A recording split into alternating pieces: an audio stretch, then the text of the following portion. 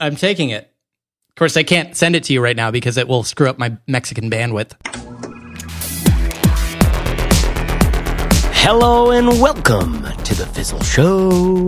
What do you think? You like that one better? Or worse? Or should I just stick with the Ray? Hello and welcome to the Fizzle Show. Too many interesting small businesses fail because the founders, though they have great ideas, they don't know about the practices of independent, sustainable businesses online and end up burning out or end up not making any money ever. So we're here to fill in those gaps. You know who we are?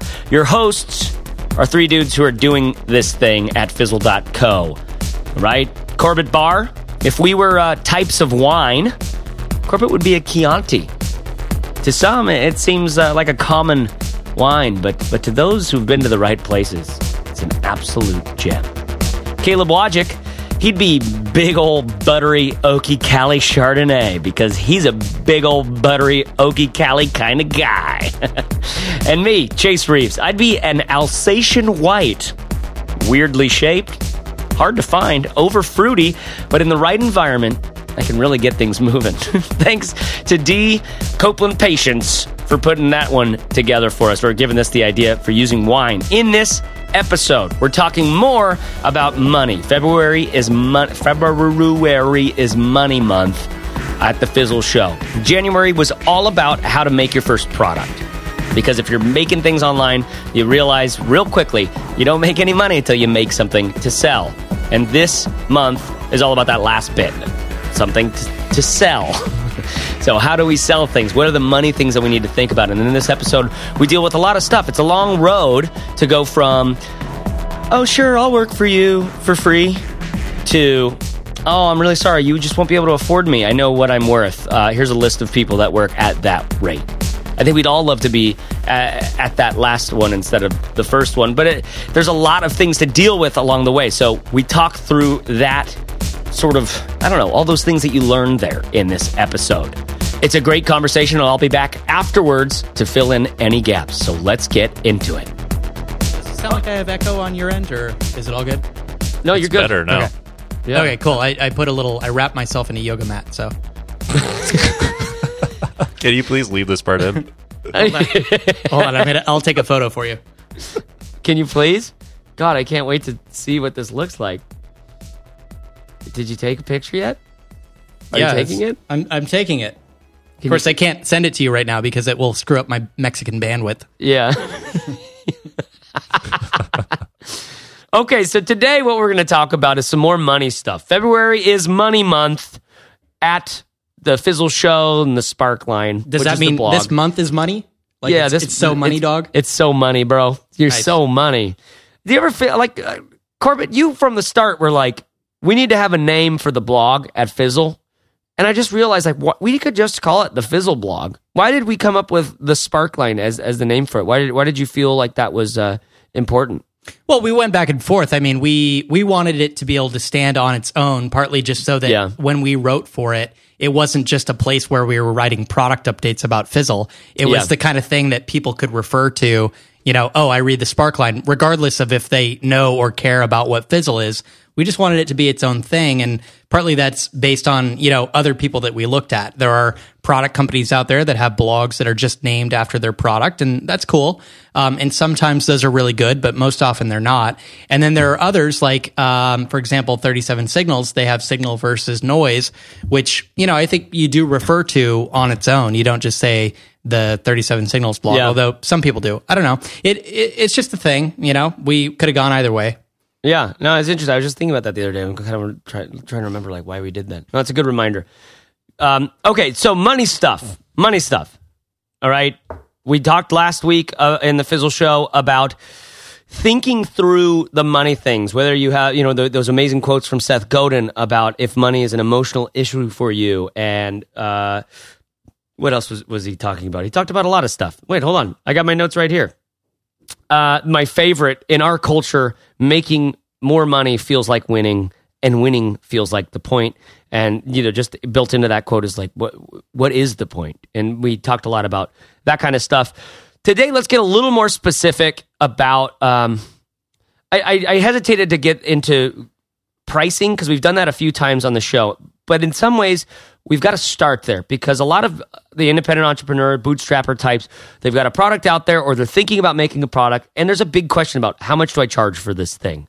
Okay, so for a quickie, I'm just going to take this and let you guys say anything as quickies before we go on to the next stuff. But basically, I want to reiterate the point that I made in episode 36, where we talked about pricing hangups. My point was that the biggest thing is really the conviction about how valuable you feel like your product is. If it's a book about how to how to make cupcakes, and you feel like you found an audience that that really, really wants to know how to make cupcakes, and that really solves their problem, that's different than it's how to make cupcakes, and a lot of people want to know how to do it, but they're not going to pay a bunch of money for it. So it's this kind of sensitivity that you need to have, and the conviction about how valuable your thing ends up being. Not just if you could get someone to sit down and use it, man, they'd really, but also to them before they even know what's inside of this thing, just based on the sales page, wow, I gotta have this thing.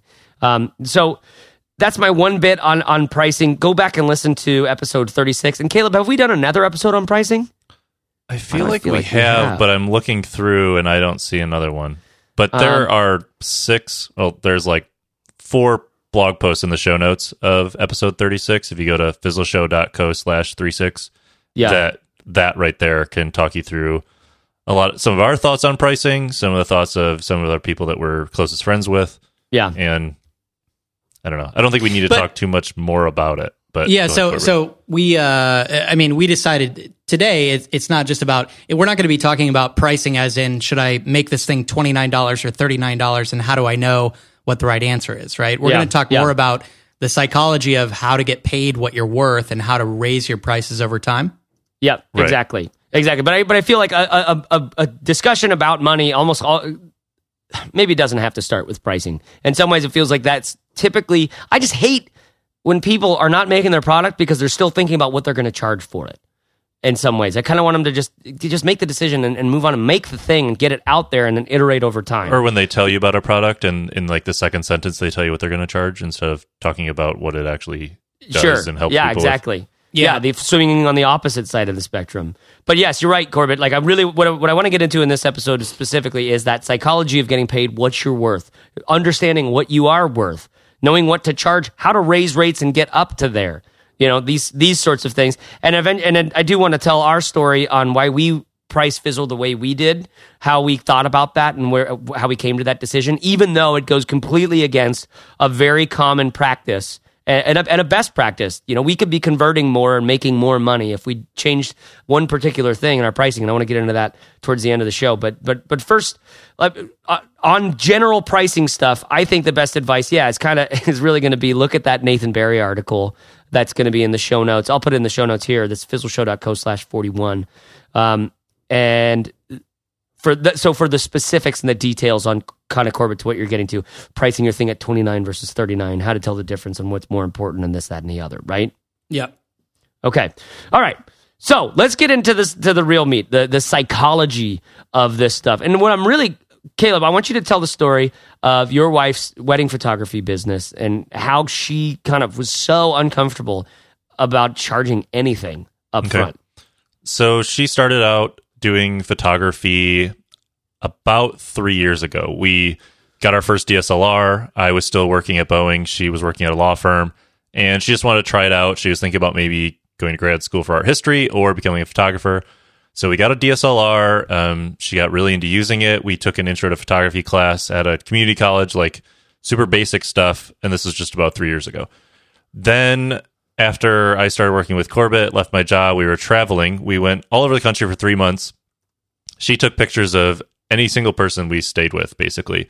Friends, family, people that followed me on Twitter. She did photo sessions with couples, families, kids, everything, just to get experience. And she would not charge anyone anything, which is fine. And I think that that's what you should be doing at the beginning. You should be doing a lot of free work. When you're blogging, it's for free. When you're podcasting, it's for free. You're sharing your talent, your skills with people for free.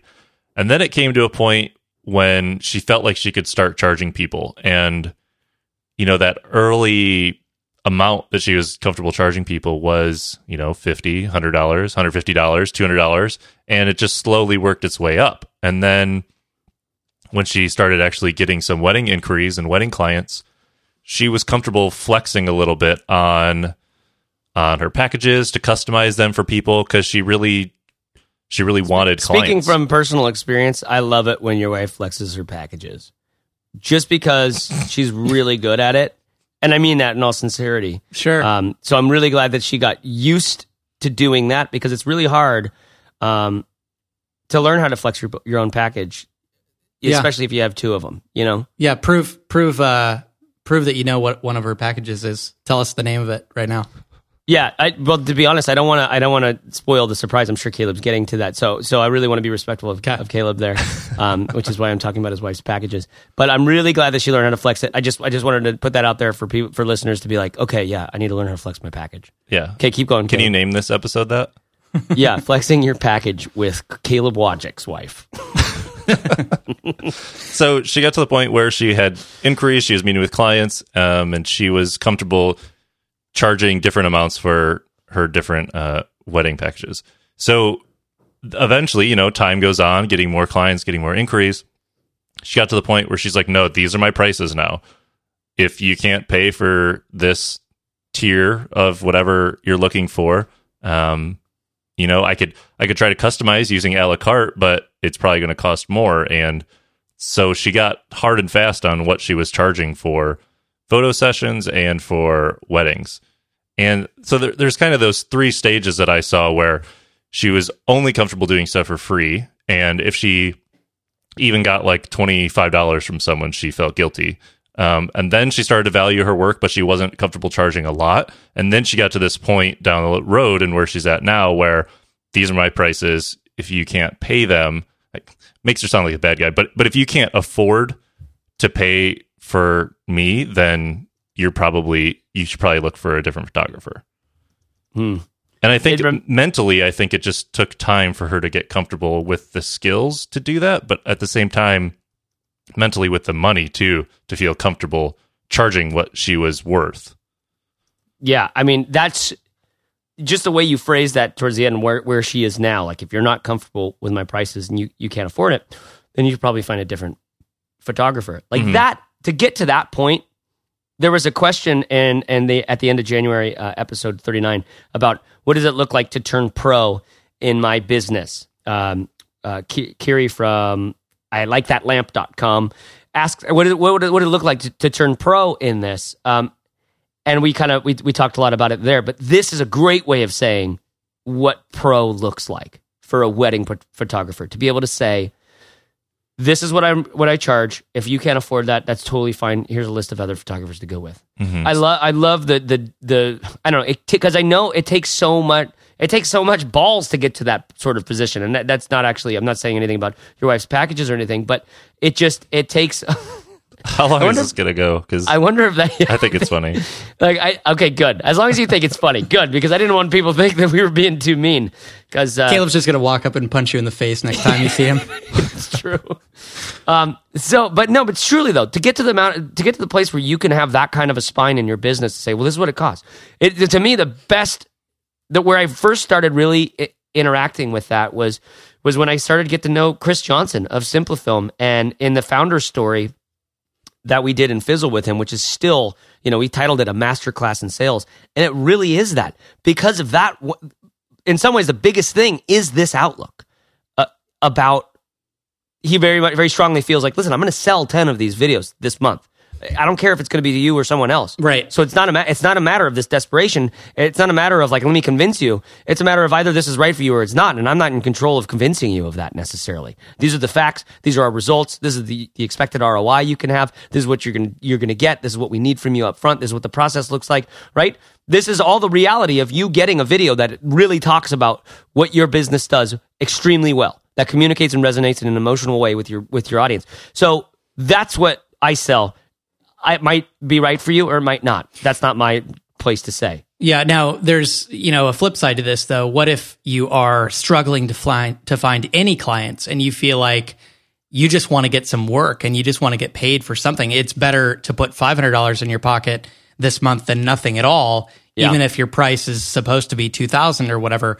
How does that work exactly? And I think there are a couple of different answers to that. I mean, one is you can take the high road and continue to try to sell $2,000 packages and hope that you sell one over the course of a couple of months at least, which makes up for the fact that you're selling fewer of them.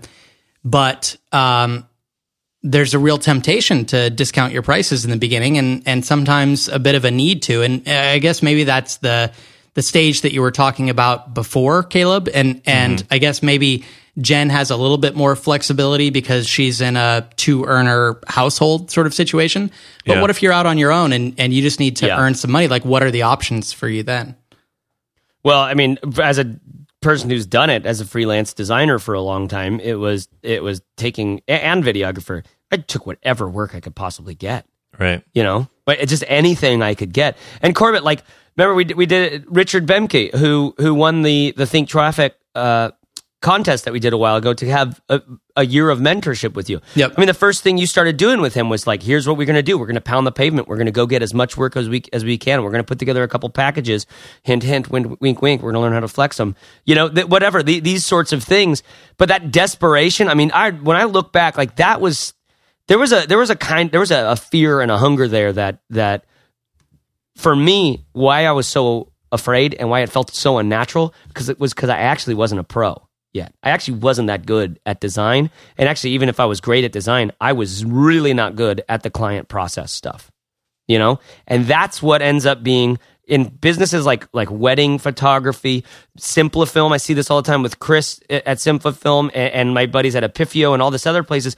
When you're doing a freelance kind of or creative service for someone else, the creativity, the package, the thing that you sell to them, the video or the design or whatever, is almost maybe 30% of the actual work that gets done. If you can just steward that client well through the course of that relationship or through that process, you could give them a super subpar product at the end, and they'd still be so fired up about it. They would not know.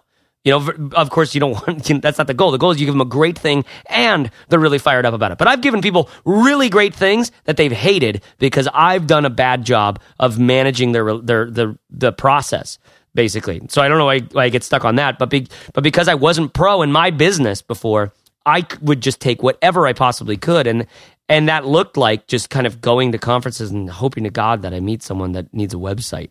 Caleb, well, Go ahead. I was going to say, I think I recall that you and Jen, or at least Jen, attended some workshops with pros that might have helped with the pricing thing as well. Yeah, so about a month into us being settled, so probably 4 months into her doing photography, we went to WPPI, which is Wedding and Portrait Photographers International. It's a huge photography conference in Vegas each year. And we went to like the beginner workshops that were like 2 days before the conference. And then during the conference, we like split up and each went to different sessions. And we like took it super seriously because I think when you are like a very, very beginner or you're just getting started, that's when conferences, at least the sessions, are super, super valuable because they're geared towards those types of people and you can learn a ton. So I do think we shortcut a lot of the things, specifically pricing, by going to that conference, by attending a lot of different things and just seeing what all these other people are doing and willing to share. But there was like specific people that were like, this is how I do pricing and this is how it's that kind of specificity that gets so helpful when you're a wedding photographer at a wedding photography conference. Yeah. That's amazing. For New Media Expo or South by Southwest or something like that, it's very broad. We have all these tracks between podcasters and this, that, and the other, and so you never really know what you end up getting. But it's almost like if you could do if you're a food blogger, right, or a diet blogger or whatever, let's say travel blogger, if there's a travel blogger conference, you're going to be really fired up about just about every session you're able to attend. Yeah, and there is one. Yeah, no doubt. I bet there is. So, but So that the other thing about that, I think, is there's this psychology where when you realize what other people are charging, then you feel a lot better about charging something similar yourself. Mm-hmm. When you get started, it's really easy to think, that you're not worth that much or whatever. And like Chase said, maybe you're not. Maybe you're sort of mediocre in the beginning. But you don't realize that you have to charge a hell of a lot more than you think in order to actually pay your bills and make your number, whatever that is for the year. Because there's so much, as a freelancer or as a service provider, there is so much time that you have to put into marketing and just client relationship stuff that doesn't end up being charged or billed for, that you probably have to charge at least double, maybe quadruple what you think you're going to have to charge in order to actually pay your bills. So that means, maybe you were thinking, oh, I'll just charge $50 an hour. No, you probably are going to have to charge $200 an hour, and in order to live off of that. And I think partially that's educating your clients or customers too, because they'll be like, oh, well, I'm going to pay you $300 an hour to do this thing. And it's like, yes, because to even get you as a client, I had to spend 10 hours or whatever, doing administrative or logistical stuff to even get to that point. So like you're saying, Corbett, you have to figure out what you're going to be able to charge people that are willing to pay for all the other time and effort and energy that you're going to have to put into other things to keep getting clients. And then you're going to realize that, if you now know that you have to charge $200 instead of $50 an hour, there are going to be hundreds of people out there charging $50 an hour. And you're going to get clients that come to you and say, oh, well, so-and-so is charging $50 an hour. So can you do the work for that much?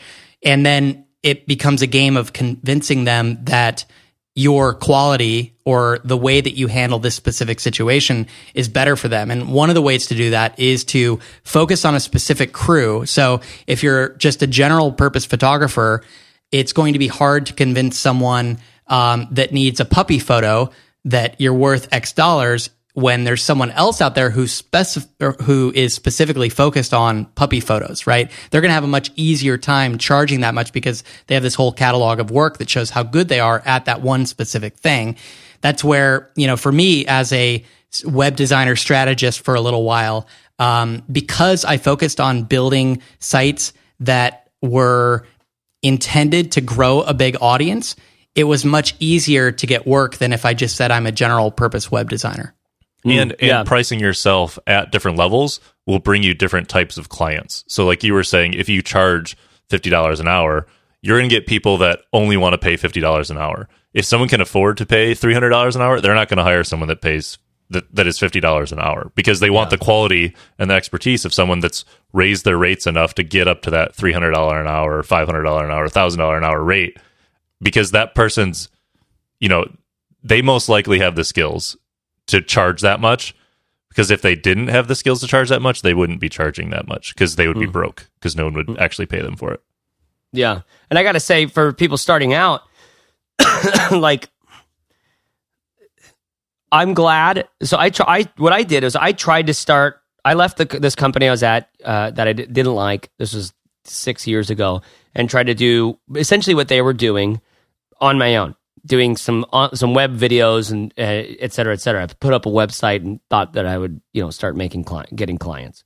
Right, that did not work that way. After a few months, I, just hadn't made any money. Basically, I had a few small clients and a bunch of things sort of that I was the people that I was talking to, but I wasn't selling. It wasn't working.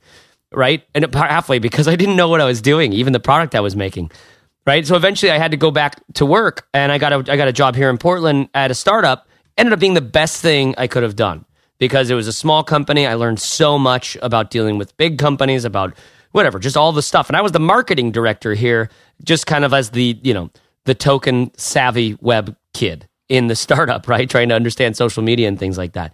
But while I was doing that on the side, I always kept sort of doing some design stuff.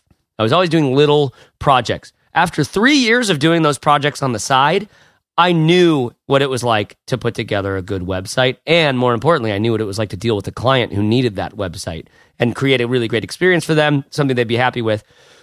So that's why I was able to quit at the startup and go off on my own, because I'd finally done the work to learn how to turn pro, so to speak. And it wasn't just how to build the thing and how to sell the thing and how to manage the client over time. It was also the personal network.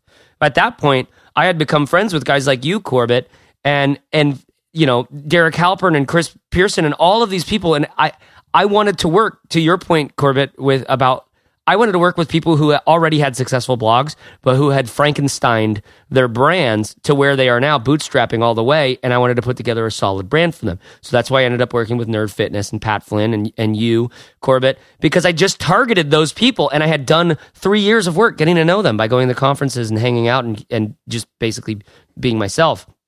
So all that to say, it wasn't a pricing thing for me. It took 3 or 4 years of dealing with what it's like to actually do this work, and then I could start having those conversations with myself, like that your wife was having, Caleb, about, am I okay saying, no, this is going to cost you $4,000 or $5,000, and if you can't afford that, that's fine. That's when business really started to change for me. And I just, the reason why I still kind of land there, because that was so formative. I just remember putting so much pressure on myself, trying to raise rates or trying to this, that, and the other, when I just wasn't ready. I didn't feel right about it yet.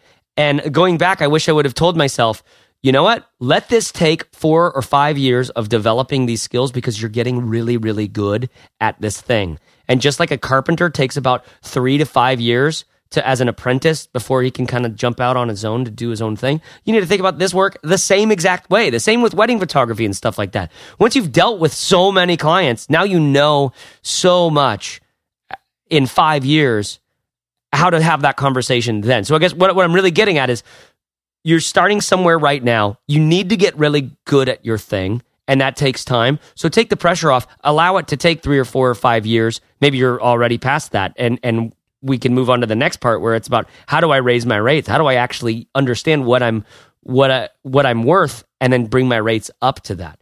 But I just think it's such a big, I don't know, Caleb, hearing your wife's story, it just makes so much sense. This was such a formative and important part of my journey to, I don't know, where I am now or something. Is that making any sense? Am I rambling over here? Yeah, and I think we want to talk a little bit about how to raise your prices. Yeah. Yes, and we're going to talk about how to raise. Yeah. So I think that there are a couple things with raising prices. The first one, and this I think I heard from Danielle Laporte the first time, was, do the free work. Build your network, build your portfolio, do as much as you can, coach as many people, offer free products and stuff for people. But pick a timeline. Say, I'm doing that for 12 months. I'm doing that for 18 months. I think she says, I'm going to whore myself out for however long this is, and then I'm going to start charging money for it. And draw a line in the sand and don't do free work after that point. I think that that's one way to do it. But then later, when you are charging however much, how would you guys raise your prices? Not only for current customers, but for future customers? Well, for current customers, one thing to do is you reach out to all of them. So these are people who have an existing relationship. You don't have a project going with them right now, but say like you have 25 people that you've worked with over the last 2 years, and you're about to raise your rates. One good thing to do is reach out to them. I'll send an email saying like, hey, this is what's going to happen. I'm going to be raising my rates to X. And if you'd like, we could do another project, for a discounted version of that before we get to that. That not only is that a great little sales role, a sales tactic, but it provides the foundation for them that like the next time they work with you, you're going to be it's going to be more expensive because you've gotten better. But it gives them the chance, if you still want to work with me at my current rates, that kind of thing. And it kind of forces their hand into like, okay, do I need to do this or not? It's good. It's a really good tactic. I've done that before. That's for current people. Before you move on to future people, what if you have an ongoing project? Like, let's say you do freelance stuff for someone 4, 5, 6 times a year. How do you approach that? Because I've done it in the past, but I want to know how you've done it. It's a similar sort of thing. Chances are, if you have an ongoing relationship like that with somebody, you have a relationship with them. You've created some sort of contract or at least some sort of agreement. And what you do is you decide on what amount you feel like is fair that you're going to keep going with, and then the ones beyond that. Like, so if you do 6 of these things a year, you could say, hey, the next 3, I'll go ahead and honor the existing price, but my rates are going up because I keep getting better and I'm being more people are desiring my services. So at that point, then I'm going to raise those rates then to this is what you can expect, and let them know exactly what they can expect. But you front load it with like the next 2 or 3, we're going to do it like this because I want to honor our existing price, et cetera. Does that that make sense? I think you have to be in any of these cases, if you're raising your prices or if you're announcing prices to new potential customers, you have to be willing to lose those customers, to kind of draw a line in the sand. And partly that means you should have the expectation that there are really other customers, out there for you to land. That's a great way of summarizing that part that I felt was so important about where Caleb's wife got to, where she was willing to say, this is what I cost. If you can't afford that, that's okay. You probably need to find another photographer. You're willing to lose those customers. And you get to a certain point in your business where it's weird that that's a reality, because before then that was not an option. You're just so desperate and hungry. So that's a great way, I feel like, to summarize that, Corbett, that you're willing to lose those customers. And that is a big, everybody who talks about raising prices, I've heard so many freelancers talk about it. Every single one of them are terrified when they do it. And after they do it, they're like, why didn't I do this before? Why didn't I do this earlier?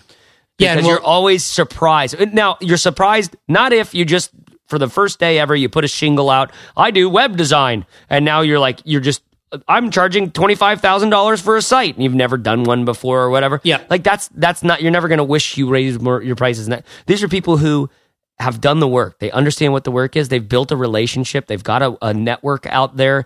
They've done they've got the testimonials and the examples and all this other stuff. They're the people who are always excited after they raise the rates and always terrified beforehand.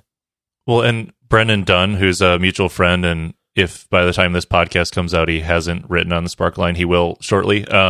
He has a product specifically about raising your prices. It's called Double Your Freelancing Rate in 14 Days.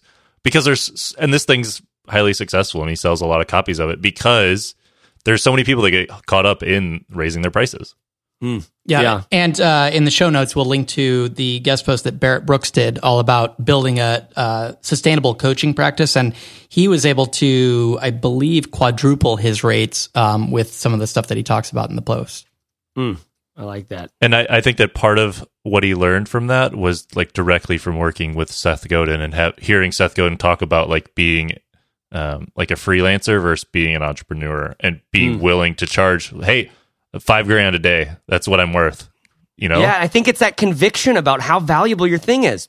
That was the first sort of rambly point I made. That was a throwback to episode 36 on pricing. It's the same thing with your wife, Caleb. She got convicted that, like, you know what, this is valuable. And conviction is this word that has this history for me from the Jesus days. But it's something that it's like you can no more separate this belief from yourself than you can your left arm or something.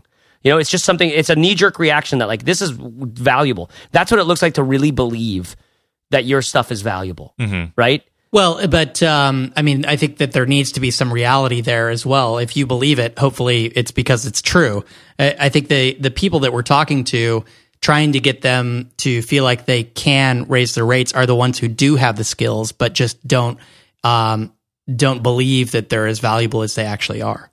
Yeah, and it's funny the way that these things are bouncing off, and they're all sort of in tension and aligned with one another, because it's by doing the work, even though you're afraid of doing it, at whatever cheap or free prices almost, that you start to get your chops and you start to get good at a thing. And slowly, just like your wife, Caleb, you learn to kind of start charging little bits of money here and there for it, and collecting that money is a whole other part of the game you got to learn. And then, though, over time, it's that feedback as I'm working with a client and making a thing, and they're like, damn, that looks great. That's perfect. Or I write a headline, or I do this, that, and you get that feedback with them. Or then you ship the project to them. They put it up, and they're like, oh my God, look at the results. Either really positive or negative, right? Yep. These sorts of things over time, I feel like you start to trust yourself. Maybe that's a better word than conviction. You start to trust in the value that you can actually create for people and what's realistic about it. Because it's true, you don't want to just blow smoke up your own ass about, look how good I am because I worked with these people. The one big pricing thing that ends up being something I'm not great at, but I realize is so important, is when I can do the work, the homework of finding out how valuable this is to someone.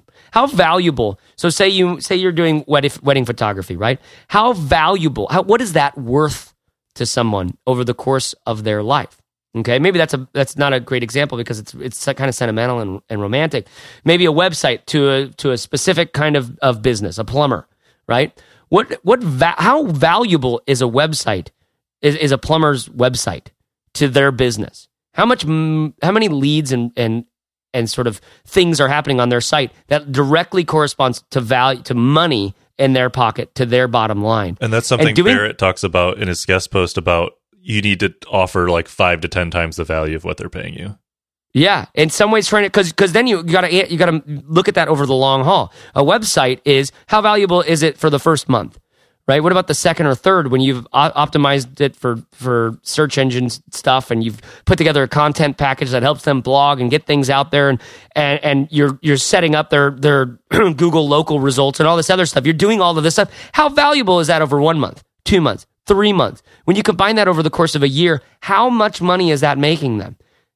Now, it's one thing to just spitball that and throw a dart at the board. It's a whole other thing to actually have some conviction about the fact that that's the right answer. This right here, this is worth at least $250,000 to them over the year, because that's the amount of leads that turn into customers that they get from their website over the course of 365 days. Well, if you know that you can make a website that can gain this plumber $250,000 worth of leads, what does that do to your conviction about how valuable your thing is and where you price it?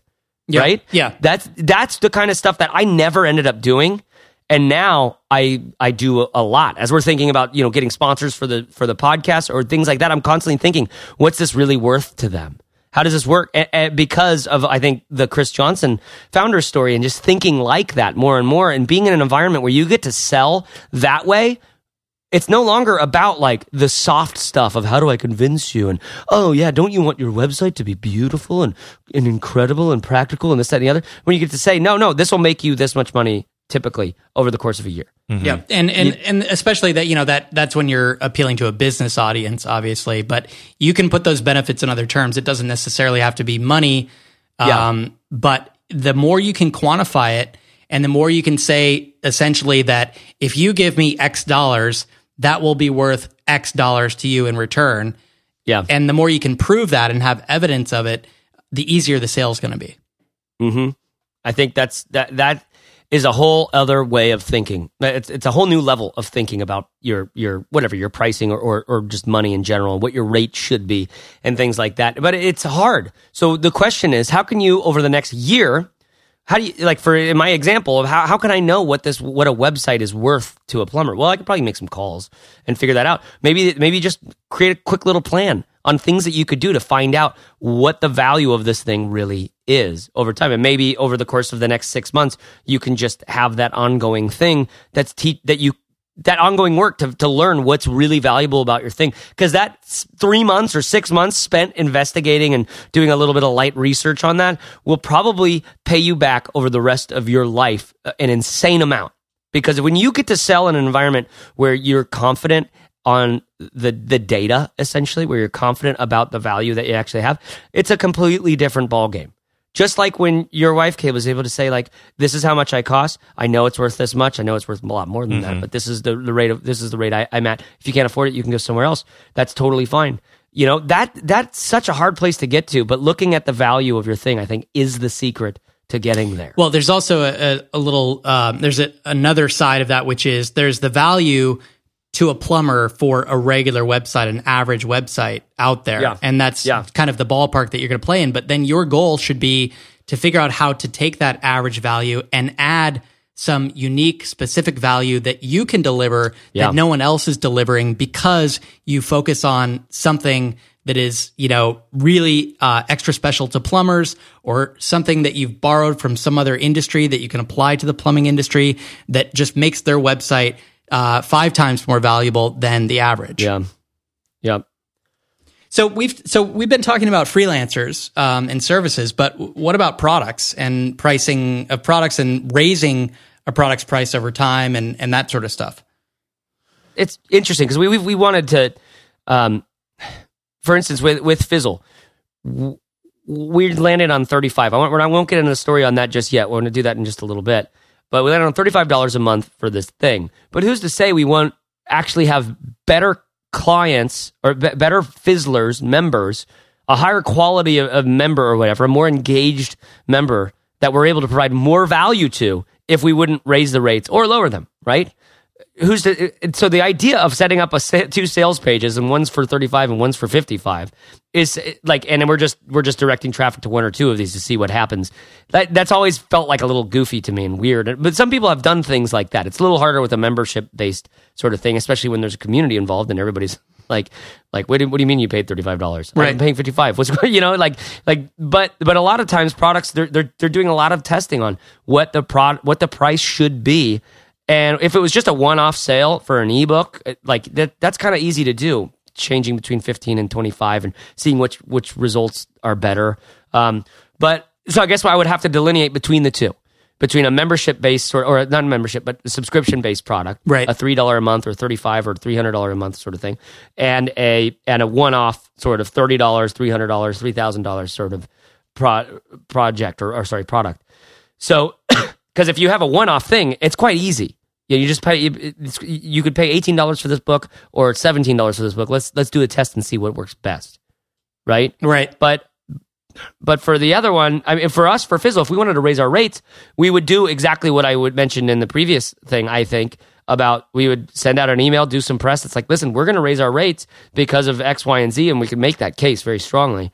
But we're not going to do it for another 3 weeks. So you've got 3 weeks to get in, or whatever. You've got 1 week to get in at the current price before we raise prices for forever.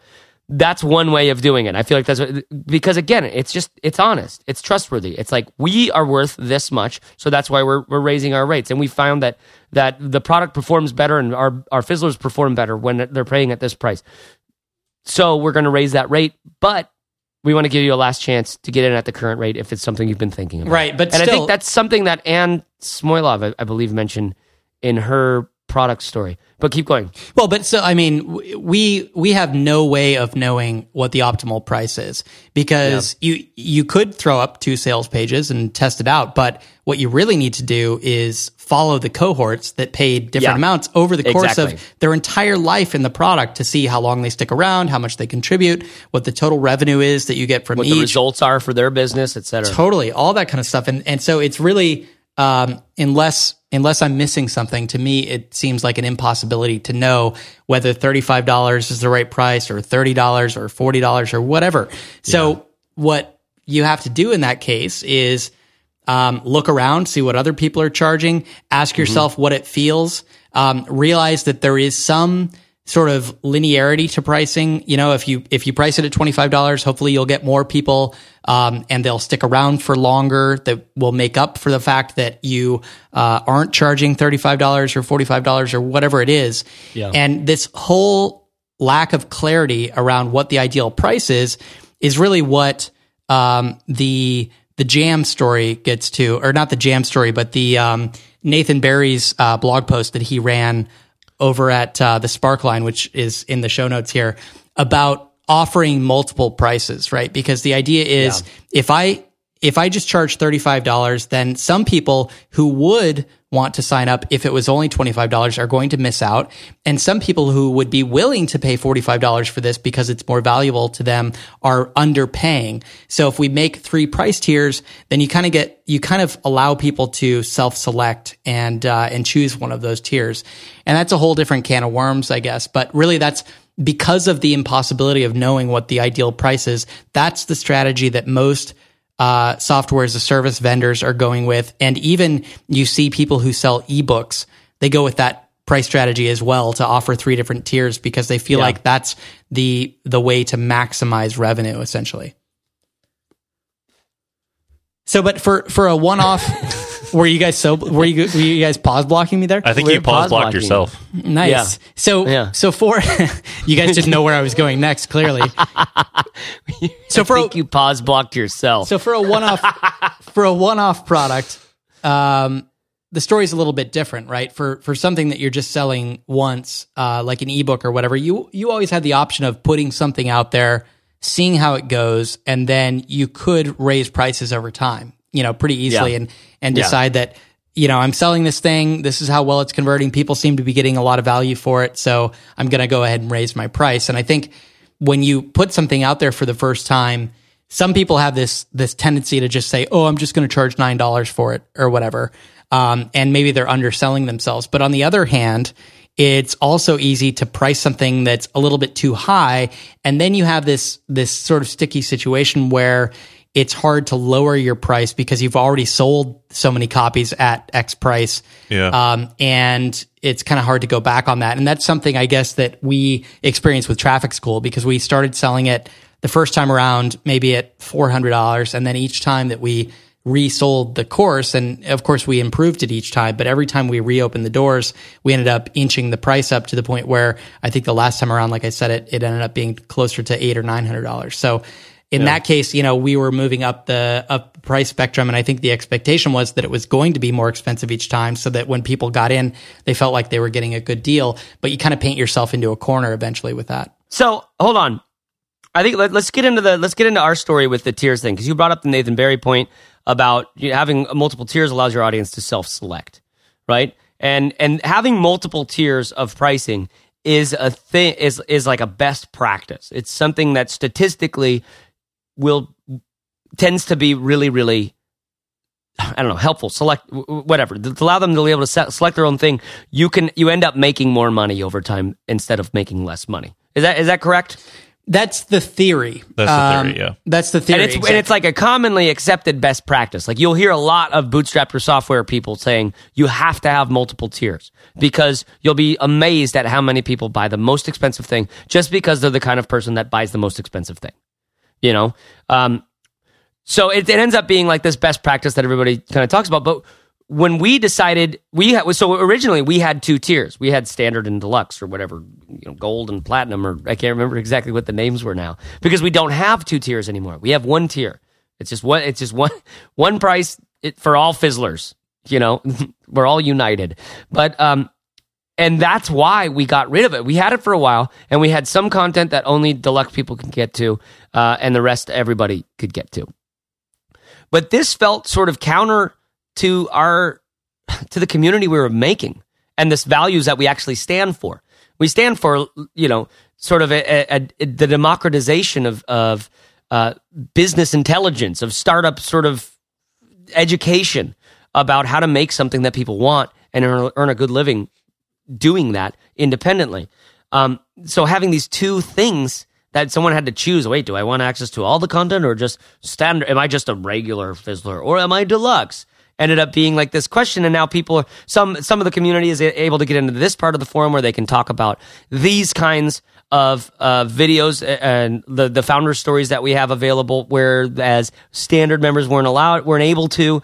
It just felt like this weird, ambiguous, random line in the sand. Well, and drew. The old textbook reason for doing that is you make it a decision between which of them instead of whether or not they're going to buy it all. But sure, I don't think that is as clear cut as the people that wrote that original theory think it is. Yeah.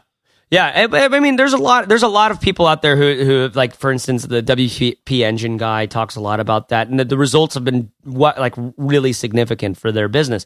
But that's a different business. What we had to learn is that our business is inherently different than most of those, because it's a membership-oriented community site, that consists of essentially education and entertainment and community. It just felt weird to draw a line between the different groups of Fizzlers. Well, and more importantly, I mean, people are all there together talking every day in the trenches. Yeah. And we wanted to make it feel like there's not a first class and a second class of membership. Everyone's in it together. And the bet that we're making is that for us, that sense of camaraderie and that lack of delineation makes people bond together and makes them enjoy the experience within Fizzle, which makes them more likely to stick around, more likely to recommend it, all that kind of stuff. And we're just kind of putting our money where our mouth is, I think, in terms of, we've always said this is honest online business training. This is about providing you value. It's not about trying to wring out or maximize the most revenue that we possibly can. Yeah. And I mean, obviously our goal is revenue, and our goal is keeping the lights on and keeping ourselves paid and doing this for a living because we like to do it and we believe in the mission and solving the problem, et cetera, right? So revenue is fundamentally in any business, it's an important piece, and maybe profit, to be more specific.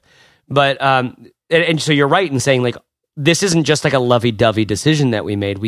We also are able to at least convince ourselves that this is a better business call that will be more likely to keep our lights on because people will stick around longer because there's more of a community, because there's not multiple kinds of, dividing lines between people, just because it's a common best practice to do that on a sales page, and it was interesting because it was actually brought up by Fizzlers, by John Muldoon and John Corcoran, I believe, and Nick, who were thinking about, like, why does this exist? And they wrote us a little private message there in the forum, and it was like, it just forced us to really think about, like, why is this existing? Why did we do that? And I think we had kind of bought the Kool-Aid, and we were making the smart business decisions that we thought we needed to make. And it took us a while to realize, yeah, you know what? This is different than the thing we want to make. This is, I think, not congruous with the brand and the message and the direction of where Fizzle's going and what we sort of stand for. Yeah. And I kind of applaud us because it was sort of a gutsy thing to change after people were already getting in at multiple tiers, remember? And like somewhere in the beta group that got in at $29 for the rest of their life. Yep. That's what they pay.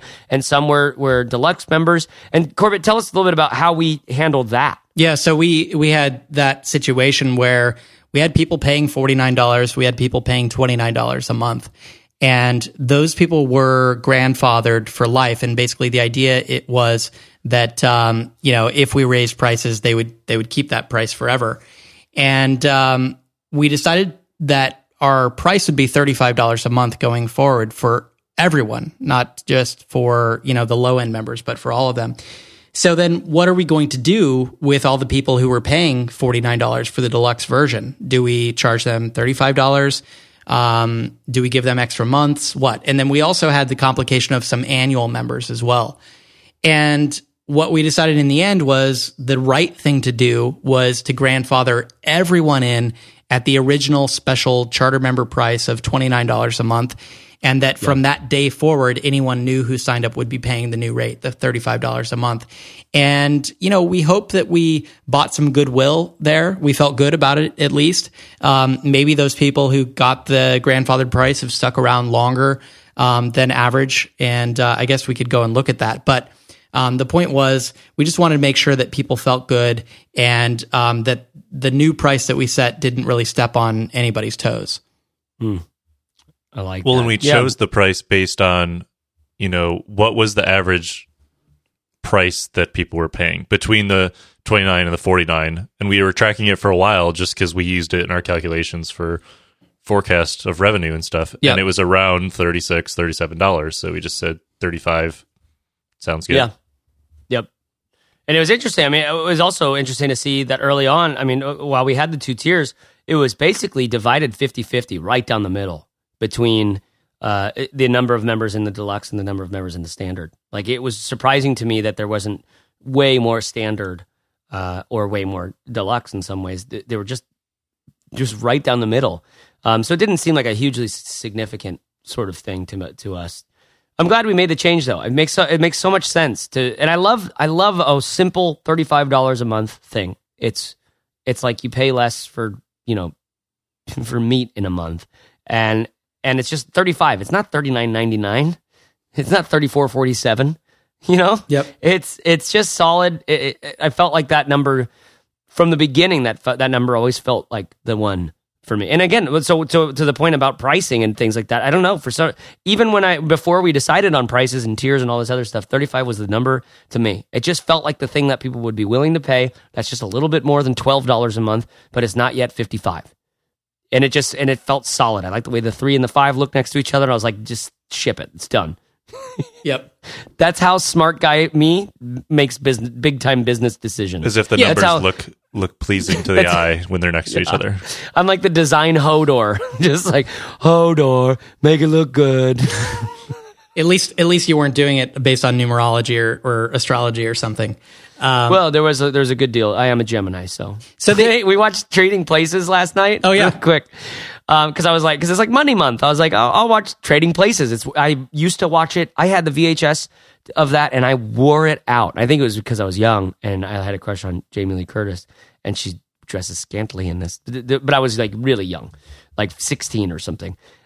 So I guess that makes it okay. Why would I say that? I don't know.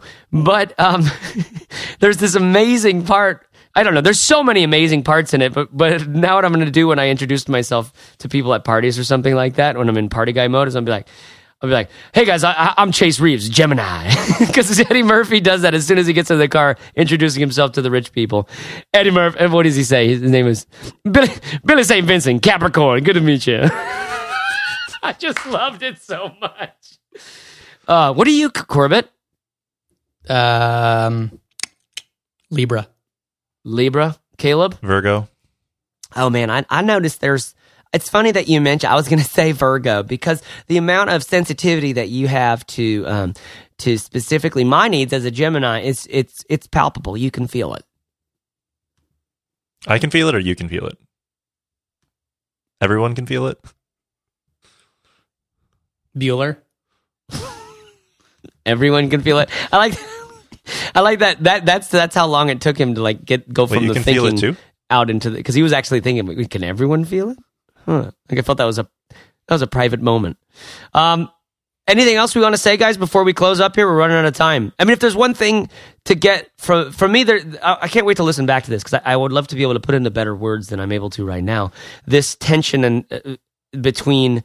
Or this balance, I guess, between the conviction of what your thing is worth, or trusting how valuable your thing is, feeling very confident about what this thing is worth. That is in direct tension with sort of doing the work for much less than that for a while.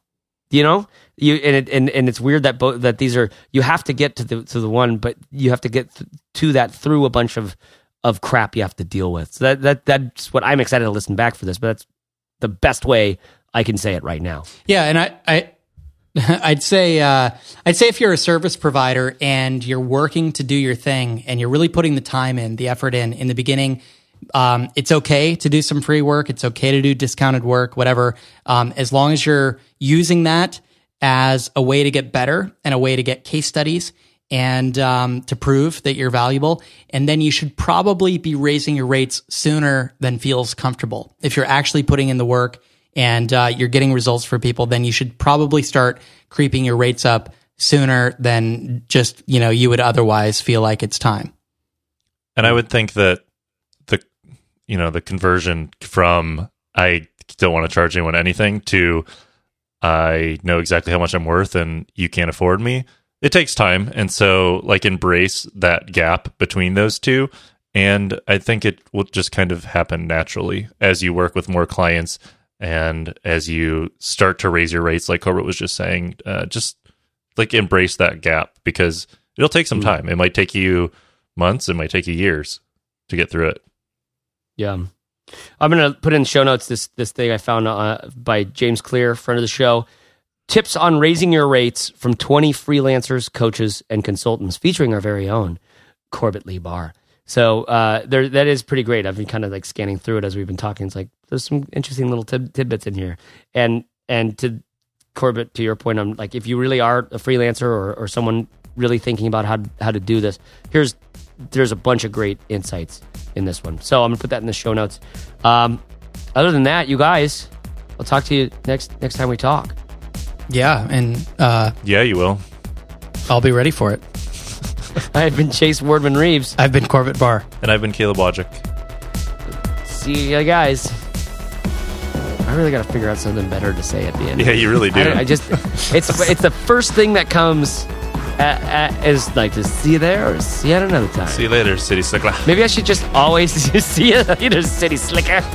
Maybe I should just always say that and just let it be a hello, welcome to the Fizzle Show. So there you have it. I do really need to find a slogan for the end there. If you have any ideas, send them in. Send them to heyguys@fizzle.co. I'd love to hear what you're thinking. Listen, pretty soon we're going to be doing another Q&A episode, so send in your questions to fizzleshow.co/ask.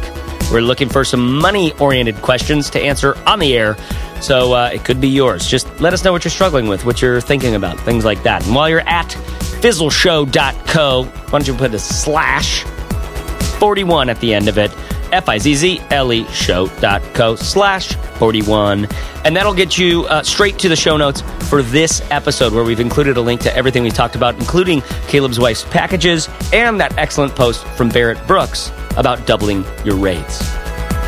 I mentioned this last show and didn't really get a chance to talk about it much in this episode. But if you want to sell something online, you really have to check out Gumroad. Caleb made a little video kind of walking you through start to finish on using Gumroad, and I made a little mustache on Caleb's video, and I think you should see it. You can find it at fizzle.co/Gumroad. Our thanks to Gumroad for working with us to create that guide and then to help us get into more people's hands. We love this tool because stop thinking about the stuff. Get it out for sale, realize nobody cares, and you have a lot of work to do. Listen, people, my hope for you is not for an easy or gentle or cloudless life, but for a heart fully awake and eyes alight with direction, potential, and joy. When you hit your next roadblock, when your ass starts to singe from the fire, just remember, you're not alone. No matter how hard it gets and how hot it gets, rest in the company of good friends, and remember, you are not alone. Find care, take care, serve hard, and dig in, and I will see you next Fizzle Friday.